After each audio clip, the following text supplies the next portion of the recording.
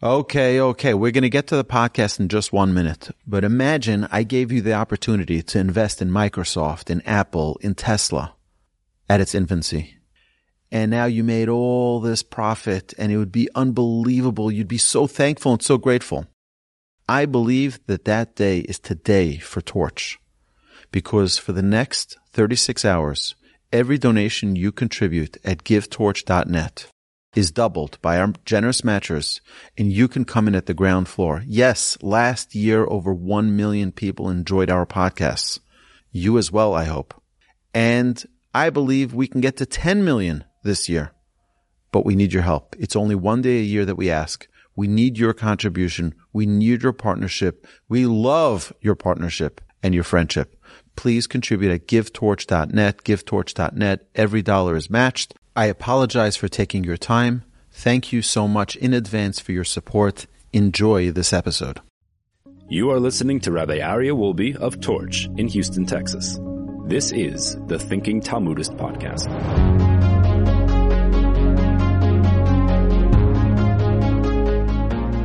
Welcome back, everybody, to the Thinking Talmudist podcast. It is so wonderful to be here. It is awesome. Erev Shabbos. Before Shabbos, today is the first Shabbos this summer of a longer Friday. And don't get persuaded by the Yetzer Hara who'll tell you, it's okay, we've got so much time till Shabbos, because before you know it, boom, Shabbos is here. So my dear friends, let's take every second we have and prepare early, get ready early. As my great-grandfather would say, Zahavas, my wife's great-grandfather, he would say, you wait for Shabbos, don't let Shabbos wait for you. And I think it's a very, very important message for all of us. Okay, we're going to continue in the Talmud that we were studying. The Gemara teaches that there is a requirement to repeat the Shema at bedtime. So we recite the Shema every morning. We recite the Shema every evening.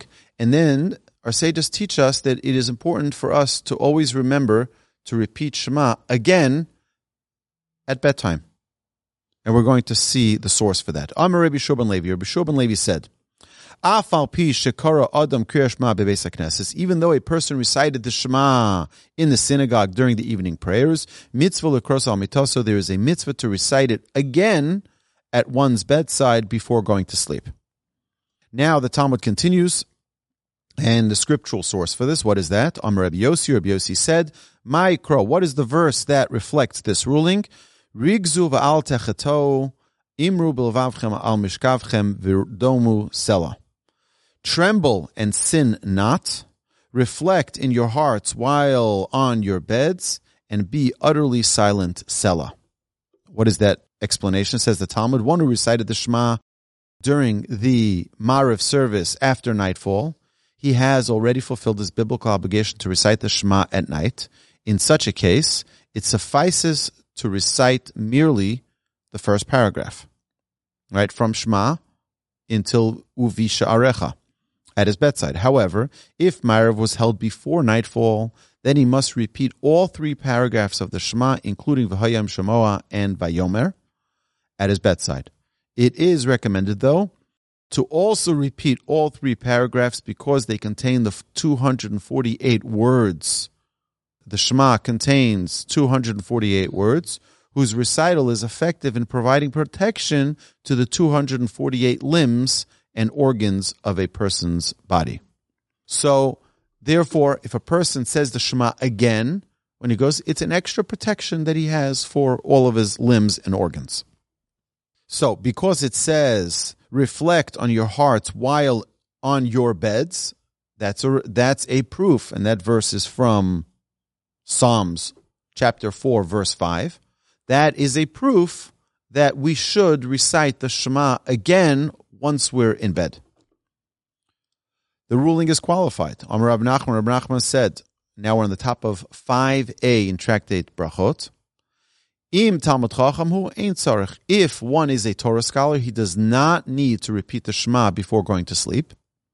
And the reason for that, since a Torah scholar is always reviewing what he has learned, the Torah thoughts which constantly occupy his mind suffice to protect him, and he doesn't need the Shema as a protector. From Rashi, it seems that according to this opinion, a scholar does not need to recite even a single verse, in contrast to the view that follows. Unfortunately, the caliber of Torah scholars in our era, in our generation, is such that no scholar can claim that his mind is constantly occupied with Torah thoughts. Thus, the leniency taught here regarding Torah scholars is not applicable nowadays. Okay, so now a different opinion regarding Torah scholars. Amar Abaye. Abaye says, Av Talmud Chacham mibayeh le'lameimar chad psuka derachme. Even a Torah scholar must recite at least one verse that makes mention of God's mercy before going to sleep. Kagon, like the verse, B'yadcha afkid ruchi, podisa osi, Hashem el emes. For example, in your hand I entrust my spirit. You redeemed me, Hashem, God of truth. And that's from Psalms 31, verse 6. So here we see that at least one verse of mercy should be recited at bedtime. So let's just stop for a second and think. What is really going on here? A person is going to sleep. It's important when a person goes to sleep to not just sleep. We don't just go to sleep. The idea of going to sleep is that we are refreshing our souls, our body, from a full day of serving Hashem. What if we didn't fully serve Hashem that day? We need Hashem's mercy.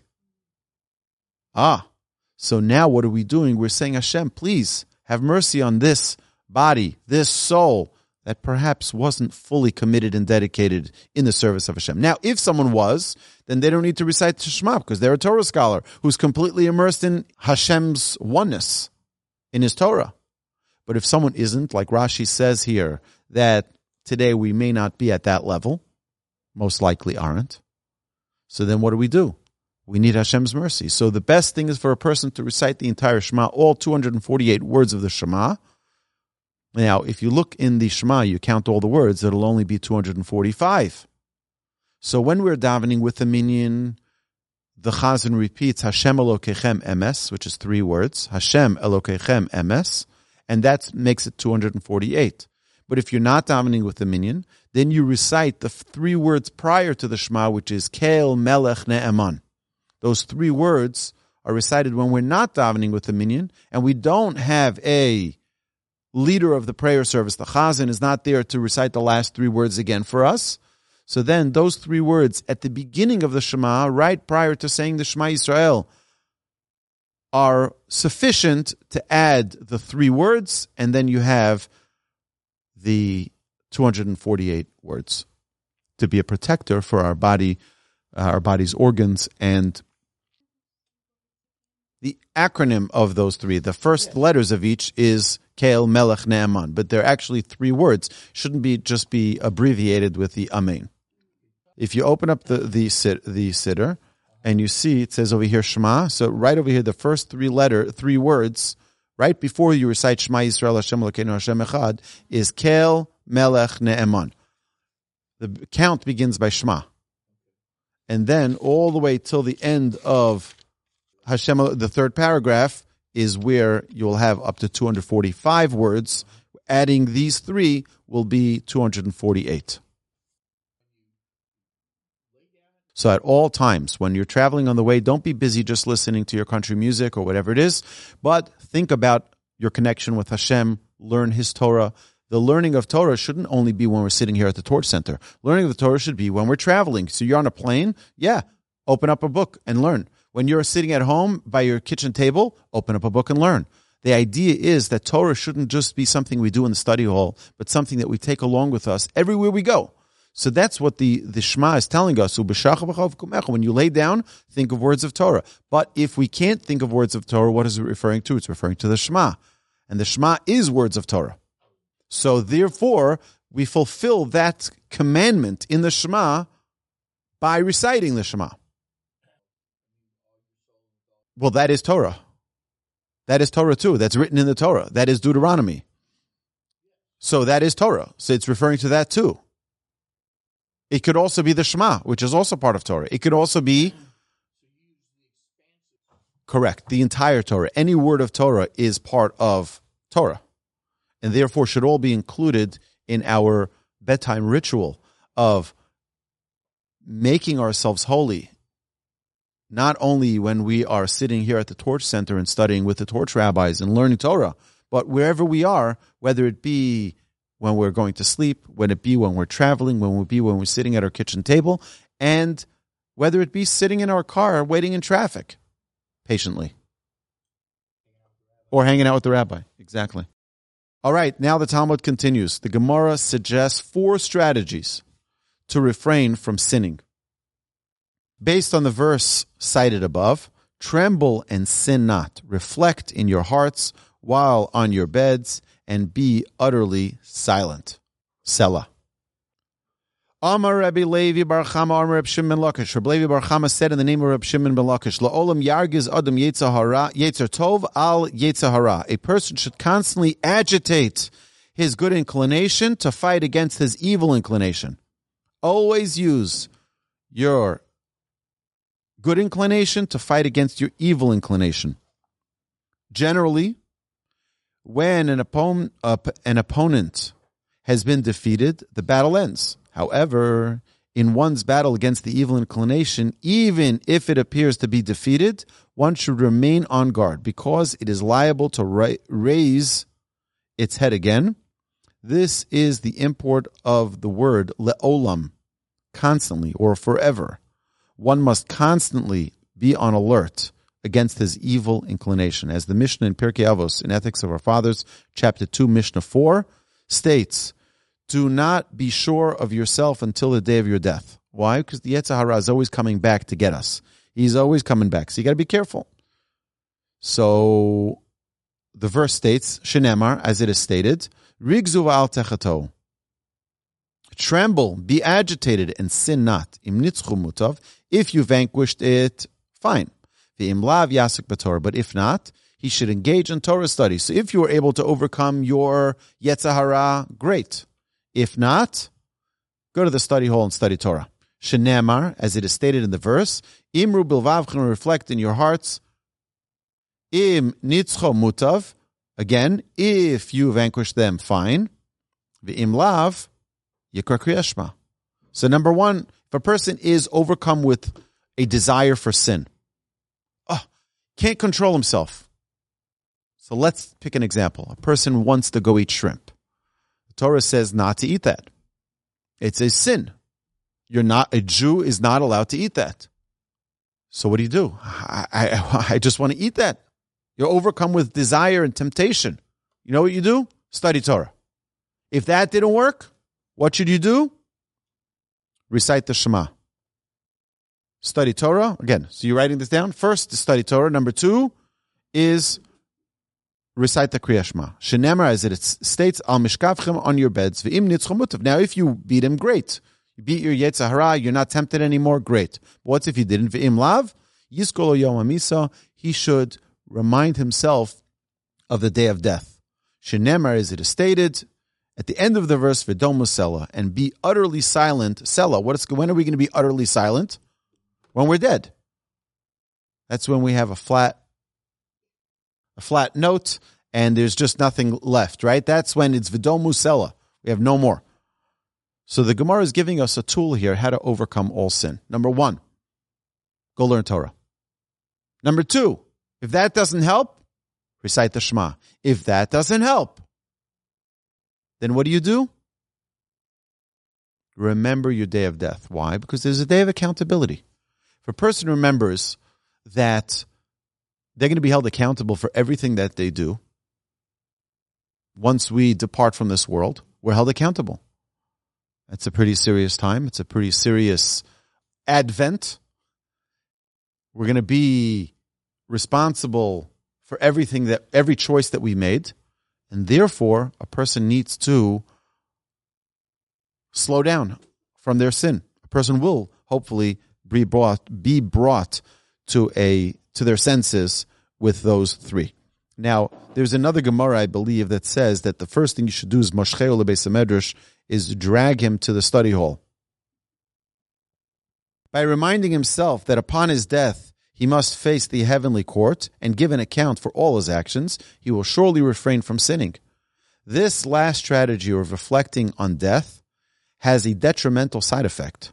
it can lead to sadness and depression. The Gemara therefore suggests this course only as a last resort. If a person's always busy thinking, oh yeah, I'm going to die, oh yeah, I'm going to die, you can't have happiness like that. So a person needs to use that as a last resort to ensure that that's not the way they're living their life every minute, but to use that as if all else fails. Another teaching from Rabbi Levi Bar Chama in the name of Reb Shimon ben Lakish. Rabbi Levi Bar Chama, Reb Shimon Lakish. Rabbi Levi Bar Chama said in the name of Reb Shimon ben Lakish, "My dichsiv, what is the meaning of that which is written? Ve'etna l'cha." So this is the Gemara that we mentioned last week. We're going to learn this and then move on further. I shall give you the tablets of stone, the Torah and the commandments, which I have written to teach them. The verse is interpreted phrase by phrase. Luchos, that's the tablets, the 10 commandments. Elu aser sadibros. Torah, what does Torah mean? Zemikra, that's the scripture, the 5 books of Moses. V'hamitzvah, and the commandment. Zo Mishnah, that is the Mishnah. The 6 orders of the Mishnah, Asher Kosafti, that I have written. Elu Nevi'im Uksuvim, those are the prophets and the writings. Lehoro Sam, to teach them, Ze Gemara. This refers to the Talmud. Melamed Shekul Nitnu L'Moshe Sinai, and this teaches us that everything was given to Moses at Mount Sinai. What does that mean? What does that mean that everything was given to us at Mount Sinai? That we think, someone might think that the Torah was given to us at Mount Sinai, perhaps. Of course, some people have that doubt. Because you know why they have that doubt? Why do people have that doubt? Because they don't want to follow it. If it tells me what to do, then let me just throw out the book and then I don't have to follow it. And a lot of what science is today is a way to disprove God. If we're able to prove that God isn't here, then anything is possible, and then we're not obligated to his commandments. I want to just mention something that, without mentioning who said this, but someone yesterday after class, 2 people said that the reason why the Talmud may be different than NASA is because because we mentioned yesterday in class in the Jewish Inspiration podcast about the short and sweet segment on the Parshas HaChodesh, which is available now on all of your podcast platforms. Please go listen to it. We talked about how the Torah tells us exactly the shortest amount of time that the new moon comes back, revolves around the earth.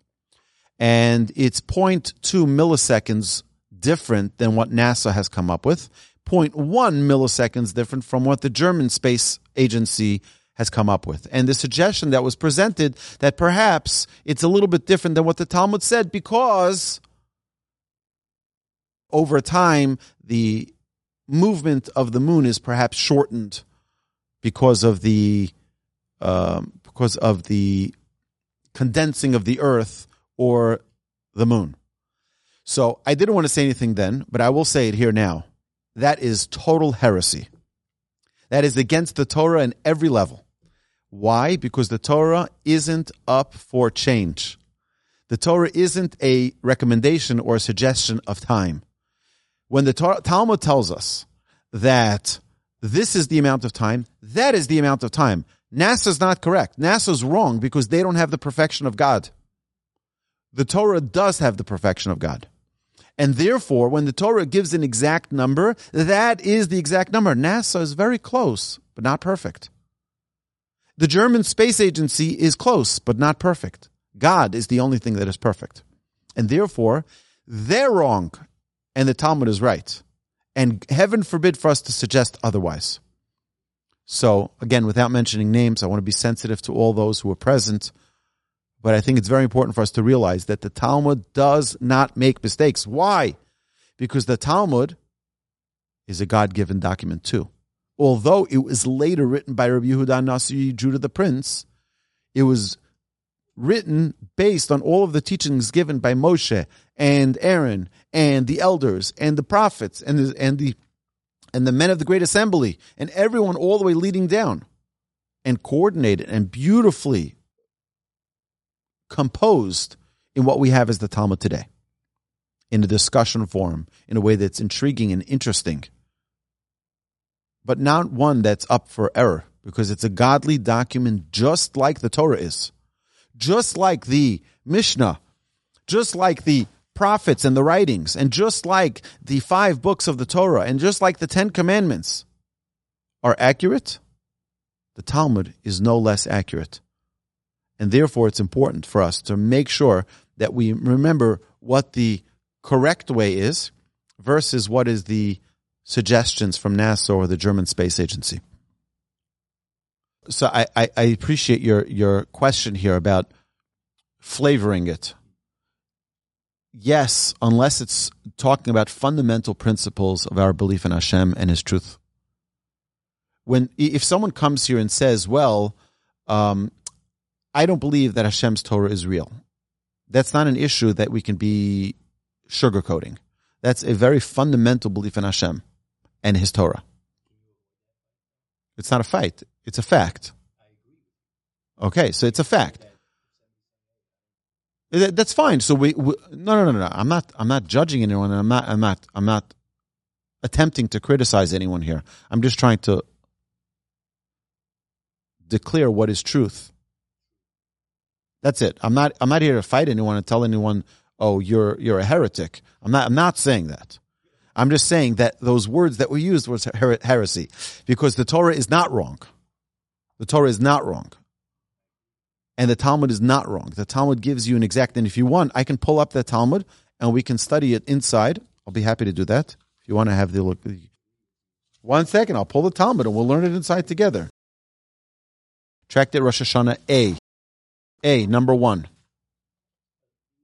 So it could be longer, it can't be shorter. It says that's the shortest amount of time of the revolution. That's what the Talmud says. That is the shortest amount of time. Talmud very specifically says this is the shortest revolution. I'll read it to you again. I'll read it to you inside. Okay? Amar lehem Rabbi Gamliel, kach mukuplani mi beis aviyaba, ein chidusha shel levana pechusa mi eser v'tisha yom umechza, ushnei shlishei shah v'shivim ushlosha chalokim shel echad me'elef ushmonim b'shah. Rabbi Gamliel said to them, this is the tradition that I received from the house of my father's father. The monthly cycle of the renewal of the moon takes no less than 29 and a half days plus 2/3 of an hour plus 73 of 1,080 subsections of an hour. No less than that. More can be. Of course it could be more. We know that we have some months that are, but not less. Okay? How accurate is the Talmud? Ladies and gentlemen, Talmud, tractate, Rosh Hashanah, 25A, sold to the highest bidder. There we go. All right, so we're going to pull that Talmud. He's going to get it, and we're going to learn through it and see some of the commentaries on it as well. It's very, very important. Okay, so now, what are we saying here in our Talmud here in Brachos? We started on 4b, and now we're on 5a. And the Talmud says that a person needs to use protective measures to ensure that they don't fall into sin. If a person is tempted, thank you so much. We're in the middle of the Talmud here, so let's just go back to the Talmud. The Gemara returns to the topic of the bedtime Shema now. Amar Rabbi Yitzchak. Rabbi Yitzchak said, Kol hakore kriya Shema al mitaso, whoever recites the Shema at his bedside before going to sleep, ki'ilu oches cherev shel shtei piyos biyado, is considered as though he holds a double-edged sword in his hand to ward off the forces of evil. Just reciting the Shema in the evening has the power, like a double-edged sword, to ward off the forces of evil. Shenemar, as it says, Romamos el begronom v'cherev pipios b'yadam. The lofty praises of God are in their throats, and a double-edged sword is in their hand. Commentary says over here, the recital of the Shema is efficacious in protecting one's body from mazikim, from demons, and one's soul from the evil inclination. Thus, Shema is compared to a double-edged sword because both of those, the soul and the body, are being protected with the recitation of Shema. The Gemara asks, my mashma, what indicates that this verse refers to the bedtime Shema? How do you know that if you recite the Shema, then you have this protection? Maybe it's something else. And this is the way we would ask, what do you mean? You're just bringing me a verse. How do you know that that's referring to Shema? Right? Critical thinking here. Like, why just because you bring me a verse, does that mean that, if you recite the Shema, that's what it's referring to? The Gemara answers, Ama Marzutra v'yitema Rav Ashi. Marzutra, and some say it was actually Rav Ashi who says this. Me'reisha di'inyana. This is inferred from the beginning of the topic. The Ksiv, for it was written in the previous verse, Yalzu chasidim bechavad yuranu mishkavosam. Let the devout exult in glory. Let them sing joyously upon their beds. V'ksiv basrei. And immediately after that verse, it is written, the lofty praises of God are in their throats, and the double-edged sword is in their hands. So we see from here that only once they had the recitation of the Shema in their beds is when they got to protect themselves with a double-edged sword against their physical and their spiritual demons and evil inclination. Another teaching from Rabbi Yitzchak concerning the Bet Shema. V'Amar Rabbi Yitzchak, and Rabbi Yitzchak said, Kol hakori kriya shmal mitoso, regarding anyone who recites the Shema at his bedside,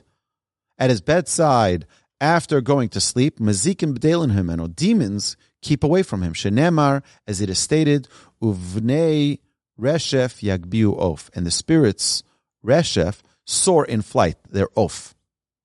The derivation is explained, ve'ein of el Torah, and the word of is interpreted here as referring only to Torah. Shenemar, as it is stated elsewhere, that of is associated with Torah.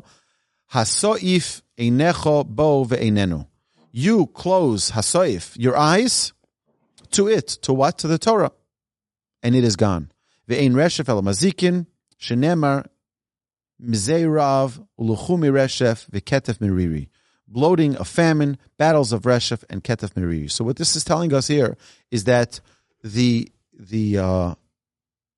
forces of evil have no control over someone who recites the Shema. I want to tell you an amazing thing.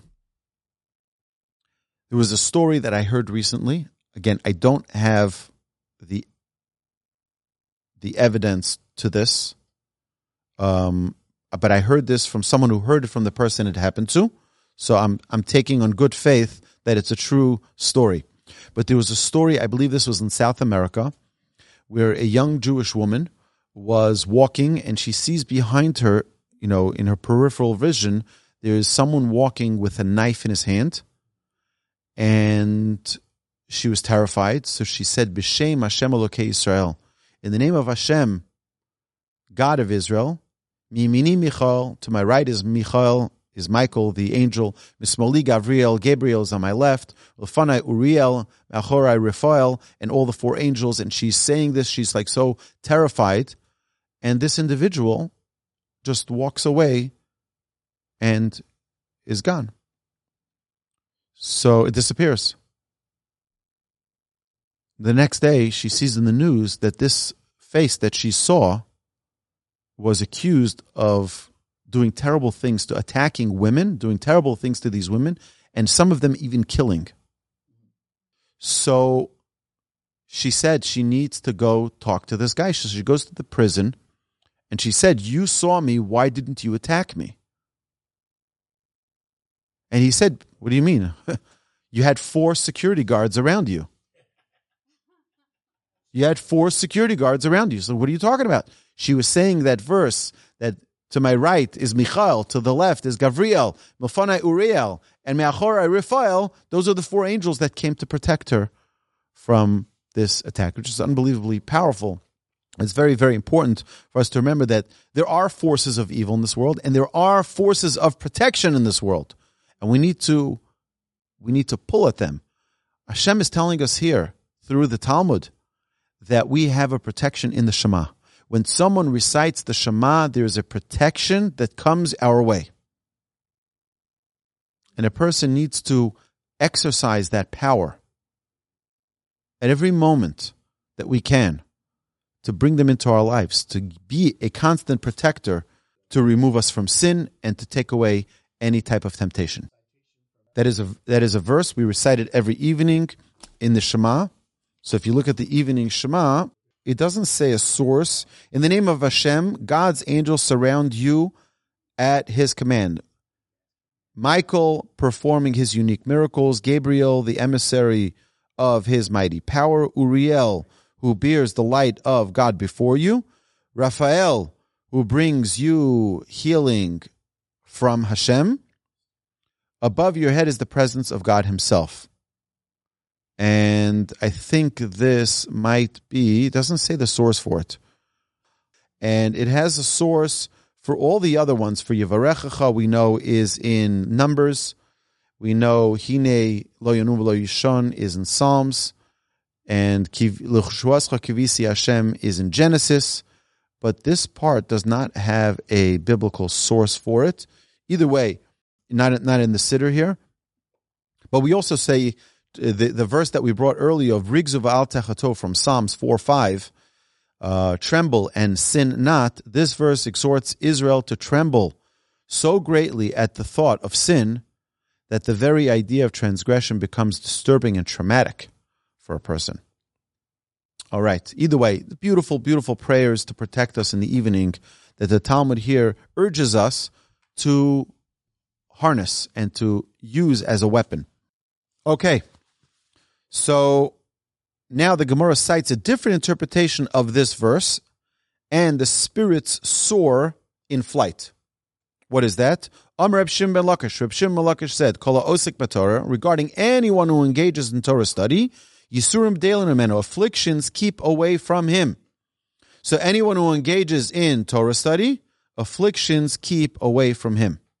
Shenemar, as it states, Uvnei Reshev yagbiu of, the spirits soar in flight, ve'ein of el Torah, and the word of is interpreted here as referring only to the Torah. Shenemar, as we say in the verse, Hasoif einecha bo ve'einenu. You close your eyes to it, to the Torah, and it is gone. Ve'ein Reshev el Yisurim, and the word Reshev is interpreted here as referring only to afflictions. Shenemra, mizei ra'av, luchume Reshev, bloating of famine, battles of Reshev. And because we see that it's referring to a different translation elsewhere, so therefore the Talmud says we can also use it to Torah study as being a protector. The Gemara asks why the preceding exposition is needed to teach that Torah protects one from suffering. Amalei Rabbi Yochanan said to Reb Shimon ben Lakish, but even school children, the little children know from Exodus 28, where it says,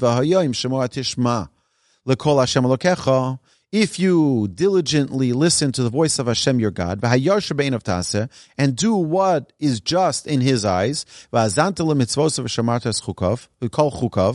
give ear to His commandments, and observe all of His decrees, then all of the diseases that I've placed on Egypt, I will not bring upon you.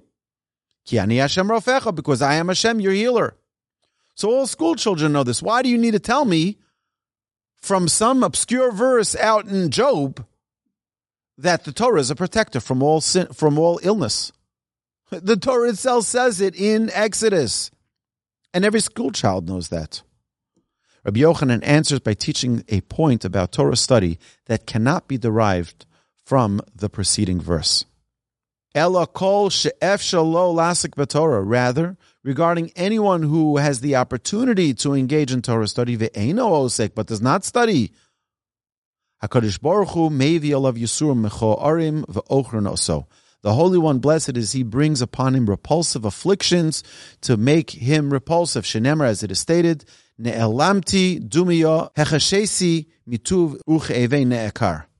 I became mute with stillness. I was silent from the good, from Tov, and my pain became repulsive. Ein Tov ala Torah. We know that there's no Tov but Torah. What does Tov mean? Tov means good. There's no goodness but Torah. Why? Because we have another verse that proves that. Ki lekach Tov nosati lochem, Torasi al ta'azovu. For I have given you Tov. What is Tov? My Torah, my doctrine. Do not abandon my Torah. So from here we see that someone who learns Torah is protected. Someone who is able to learn Torah but doesn't can bring upon themselves terrible pain and affliction. Hashem should protect us all from all pain, from all affliction. Hashem should take away any illness that anyone has in the merit of our Torah study, in the merit of the learning of the connection that we have to Hashem through His Torah and through His mitzvahs, Hashem should protect us and heal us from all illness. Now let's learn the Torah from Rosh Hashanah that our dear friend here brought us. Thank you so much. How beautiful. 25a. And now the Talmud says here, Amar Rabbi Gamliel. Rabbi Gamliel said to them, Kach mikublani mi beis avi abba. Again, to those of you who are just tuning in. Previously we mentioned in a Jewish Inspiration short and sweet, Jewish Inspiration podcast, short and sweet segment about Parshas HaChodesh, we brought the Talmud that states that Rabbi Gamliel said very casually that he heard from his father's house, who heard from his father's house, and our sages tell us that that always refers to all the way receiving it from Moses at Mount Sinai, that Ein Chidushas Levana Pchusa, that the rebirth of the moon is not less me'esrim v'tisha yom v'mechza than 29 and a half days, u'shnei shlish sha'a v'shivim u'shlosha chalakim, then 2/3 of an hour and 73 chalakim from the previous revolution. And this span of time had not yet elapsed since the previous molad, so the likeliness that had been seen on the 29th could not have been a new moon. Rabbi Gamaliel says not less than, because that is what is essentially for his purposes here. In truth, though, it means not less and not more. That's interesting, right?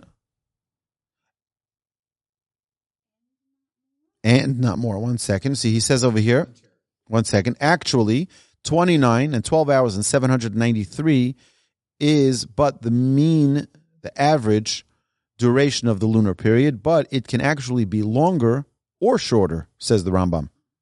Apparently then, Rabbi Gamliel used 29 and 12 hours and 793 portions of an hour merely as an approximate duration of the lunar cycle.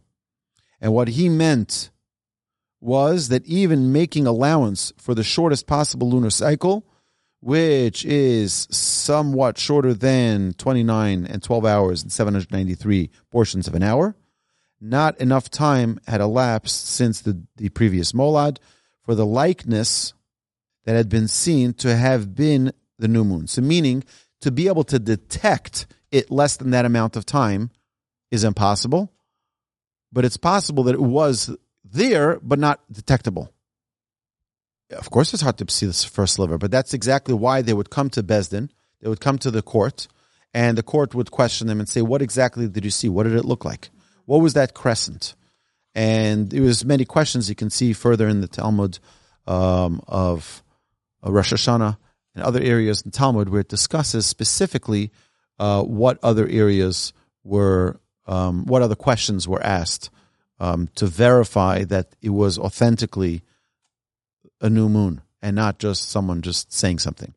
Also, what would happen was, and I was actually there on my last trip, not this recent trip, to Israel, we actually went to the mountain. We saw the mountain that they would stand on the top of to wave the burning palms or to give sign to the next mountain. It's very, very high up. It's interesting how they even get so high. They'd have to climb up there. But it's really, really phenomenal. Either way, my dear friends, we're a little bit over time. I know we started a little bit late, but I want to thank you all for your being here today.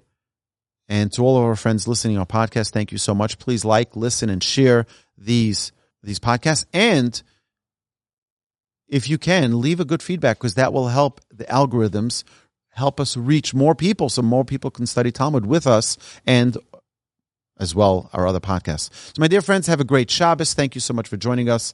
And I look forward to continuing our study after Shabbos.